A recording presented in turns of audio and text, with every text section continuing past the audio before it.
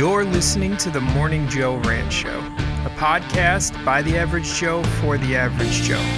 This is my worldly Cliff Notes advice of everything I had to learn the hard way.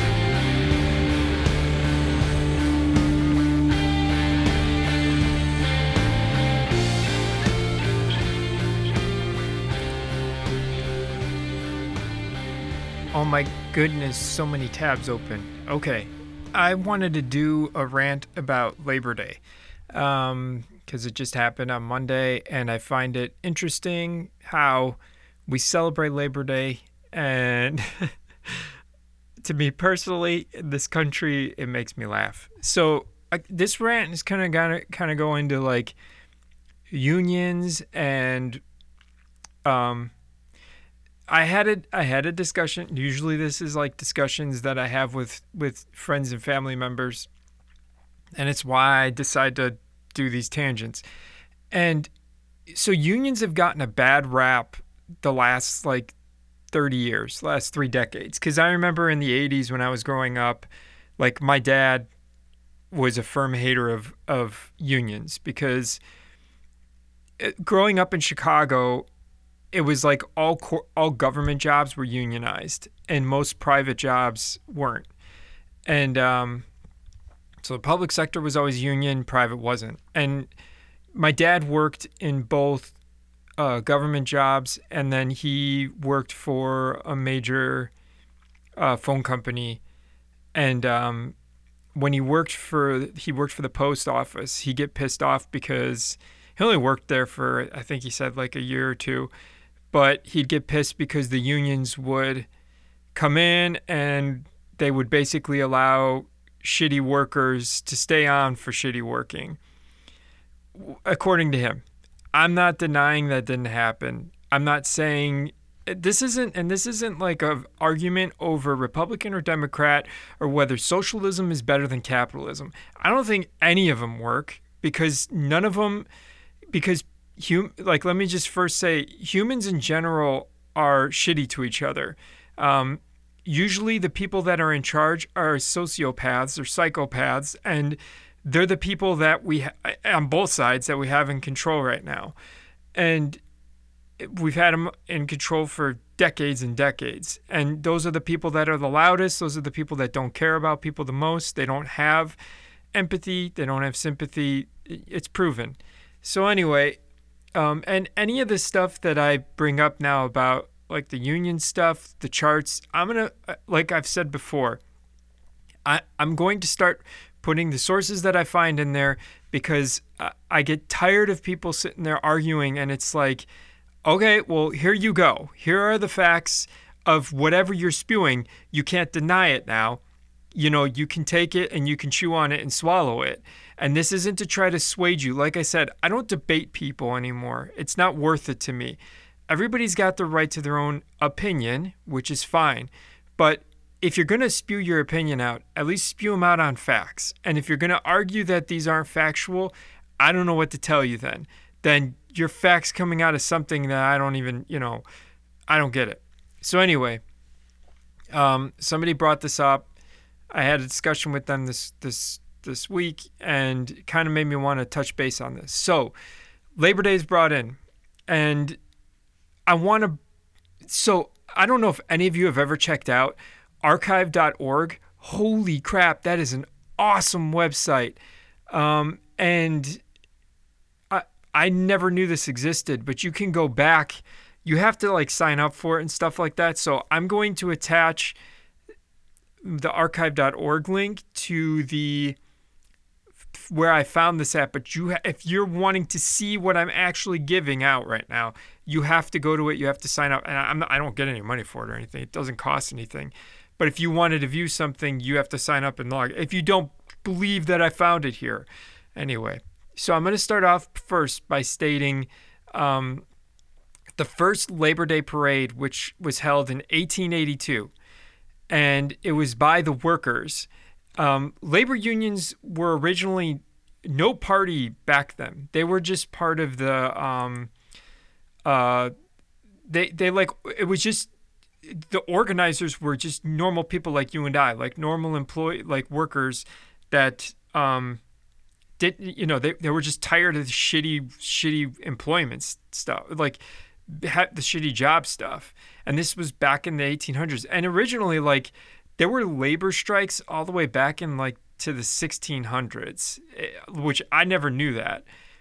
But like dated back, like there may have been even further than that. But I think in recorded history, they're saying that they went all the way back to like middle 1600s was when there were some labor disputes with fishermen and stuff like that. With I think with certain kingdoms and things like that. So there's always been, and the reason I'm prefacing this as like, I know I just said like it's not Republican, Democrat, it's not about capitalism, socialism, communism, any of that shit. This is about the wealthy class brainwashing the working middle class into believing that the poor and impoverished are the ones that are the problem. And it's not. It is the ultra wealthy, which we can see in our media, which is the problem, that has a tendency of spewing out bullshit. And that's my biggest thing. I have no problem with people getting wealthy. That's not my problem. If you supply something and you've worked your ass off for it and people are willing to spend, like, this is where people don't understand for me. And I know I'm going off on a tangent, which is why it's my rant show, but I'm trying to preface it with saying, like, I don't have skin in the game, except I can't stand that money buys everything in terms of votes and like everything politically that changes our system around. It destroys the economy because they pay for brainwashing tactics. It's all of this shit. And that's why I always attack the uber wealthy of shit. And especially in America, because we don't produce anything. We're all consumption based. We don't provide any type of value. And I'm going to get into this in a second. So let me first, I went off on a bit of a tangent, but that's just because I don't care whether you lean right or left. This has nothing to do with that. Okay, so in 1882, the New York Times did an article, and it was about the first official Labor Day parade. And I want to read a segment from that. So I'm reading it right now. The parade of the working men yesterday, although not so large as its organizers predicted, was conducted in an orderly and pleasant manner. Those who rode or marched in the procession were cheerful and evidently highly gratified with the display. The originators of the labor demonstration, as the parade was spoken of, frankly admitted that the working men were determined to show their numerical strength in order to satisfy the politicians of this city, and they must not be trifled with. Now, according to the article, the men carried the signs. Oh, sorry. Now I wrote this part.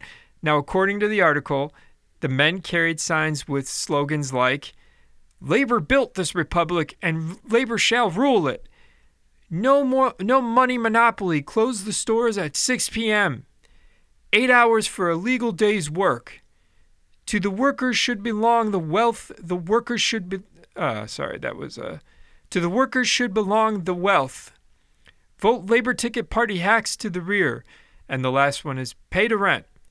So these signs were all those slogans were the ones that were with the demonstration, and that they like fought for labor like that. Like that proves how much labor wanted the power. Like the power was in the people. So with doing that, there's two charts that I'm going to provide that I found. And these were through the census.gov, which I know it's a government website. I get it. But they also were provided by the unionstats.gsu.edu. So these are the statistics of it. Now, it's going to be hard to explain this without you seeing the chart, but I'll provide the chart. So this is the U.S. union membership rate and middle class share of income. So there's two. You have the bottom of it is the day of the year. Now, I had a chart and I can't find it. I think it was on Wikipedia that showed it going back to the 1920s. and with unions coming in, because in the 1930s is when the Democratic Party started backing up the union, like the labor unions. Because again, for some reason, the Democrats always sided with like the people in a way. And again, I'm not like, it's just how the politics work, or they pretended to be. I don't know, whatever you want to call it. It was the 1930s. I wasn't alive back then. So on the bottom of the chart is the year. So it's from 1967 to 2018. On the left side is the middle class share of income. On the right side is the union membership rate. Now, it shows so the union membership rate is only going up to 30%. And in 1967, you see this chart, and it shows how as it gradually goes to 2018 and the union membership rate drops, how much middle class income drops too. So it's insane to see it, because you're like, holy shit. And again, like the gold standard was lifted in 1971. And the only reason I bring that up is it's when mass printing came into effect, like mass debt, basically like our dollar is just a debt note. There's nothing, there's no backing it. We went off the gold standard in 1971. And that's when gold went way up. And it's still going up. And so anyway, but this also is like interesting because union membership and the middle class share of income remain low. As unions got dropped out, so did middle class income, which is huge because that's what the wealth gap is created. And if you're going to fight me on the wealth gap, you're full of shit. Like, come on. Like, I don't know why you're defending the uber rich. You're never going to make $1 million, or you're never going to be a millionaire. So stop pretending you're going to be based off of starting a bit. Like, come on. This is what makes me laugh. It's like, I'm not saying you don't deserve to make millions of dollars. If you've earned it, you've earned it. That's not my point. But when you're sitting there saying that there's no wealth gap, yeah, there is. There's a huge one. There's a massive wealth gap. And we're all feeling it. Anyway, get back to this thing. So the unions, so when I was brought up with my dad, I was always told, like, and I'm not mad at my dad for saying it. He has his right to his opinion. He was in a union. I've never been in a union. Even though I worked in a middle school for 8 years, I was never part of the union because I wasn't technically a teacher. I was a teacher's assistant. I worked in the special ed department. But my position wasn't hired through the teacher union. It was specifically hired through the district. So I was never part of a union. Now, I did talk to teachers and back then, and a lot of them liked the union because it tenured them. That means that it like allowed them to keep their job even if there was shittiness going on, as in like they weren't doing their job. And I worked with teachers that were great, and I worked with teachers that were really bad at that school. And that because they were tenured, they got away with stuff. It was really insane because the unions prevented from touching that. So I get that this is like everything. There's a grayscale in all of this. That's not my problem. I'm talking about a massive, massive, massive problem with wealth. And again, the wealthy are getting wealthier and the poor are getting poorer. And unions, whether you agree with them or not, there is a definite correlation between income for middle class and poor and the rights to workers, which we should have, you guys. Like, we should legitly have workers' rights. Like, why would you not be for that? We're all workers. Like, if I owned a company, this is just me. Yeah, I don't want lazy workers. But at the same time, if you have a strong union force where it's like good people in charge of it, that doesn't happen. They put in restrictions for that. They're specifically for that. Anyway, getting off topic. So we could see that per this chart that the union membership rate and the middle class share of income remain low as unions drop off the face of the earth or face of America. So does the income for the middle class. And this chart goes all the way up to 2018. And then there's another chart that I'm providing, and it's the decline of upward mobility. And this chart shows so that you have generation, you have the silent generation, you have the boomer generation. So the silent generation is the 1940s. The boomer generation is the 50s and 60s. Into a little bit of the 70s, and that's where the Gen X generation comes in, and then also Gen X, because they technically consider millennial part of the. I think I'm considered a millennial for some reason. I was born in '81, but that's like Gen X, and so it goes into the 1980s, and that's it. And this one shows parents' income percentile at the bottom, and then percentage of people earning more. So this is basically like if people are earning more than their parents did.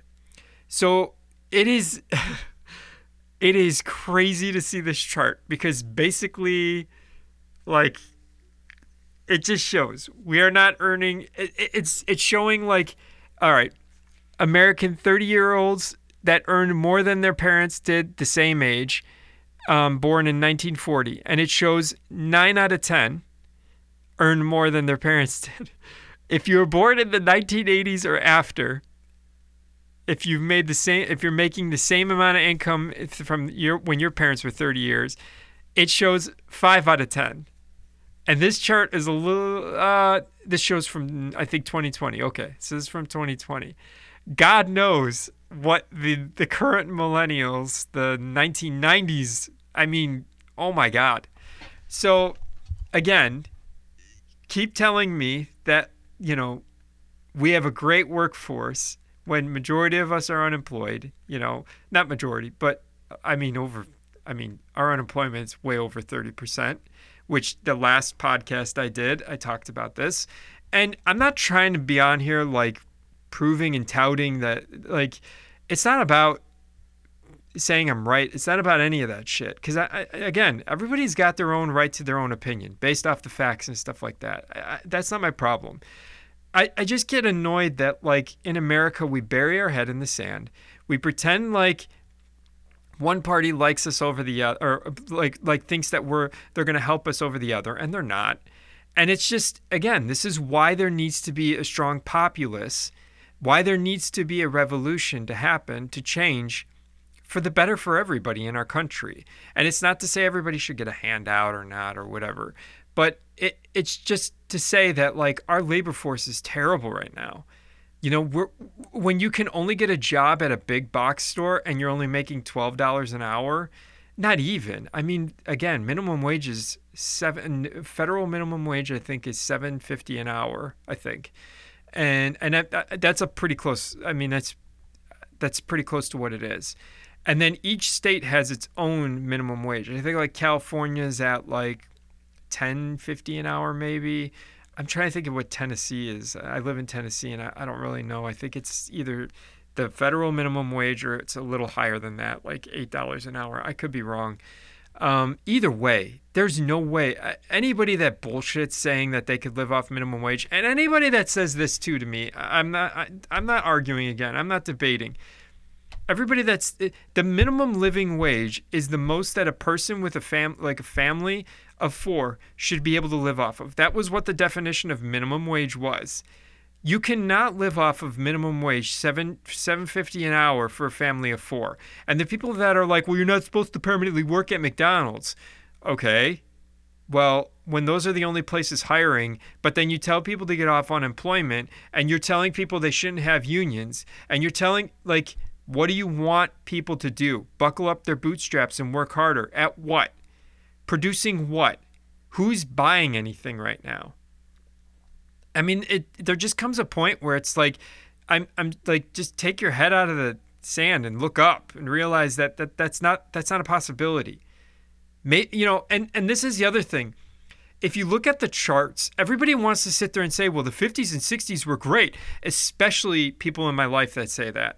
And it's like, okay, look at the 50s and 60s, and this is what I wanted to get at with the unions. In the 50s and 60s, the unions were the strongest, per the chart. They were the strongest at that point. There's a reason there was so much prospering, because the labor class, the middle working class, had so much power. That's the way it should be. People still make a shit ton of money. Corporations still make a shit ton of money. But if you have a strong working middle class, You can like, and this is like, this chart just shows it. And that's why I laugh when I hear people say, well, the 50s and 60s were the best. Dude, that's because the unions were involved. Well, laziness though. Okay, like again, it's a gray scale. Like, yes, there's lazy people everywhere. You can't fix it all. Like, quit acting like there's a utopia. It doesn't exist. But there could be something that is really good for most majority of people. And we're not, I mean, come on, guys.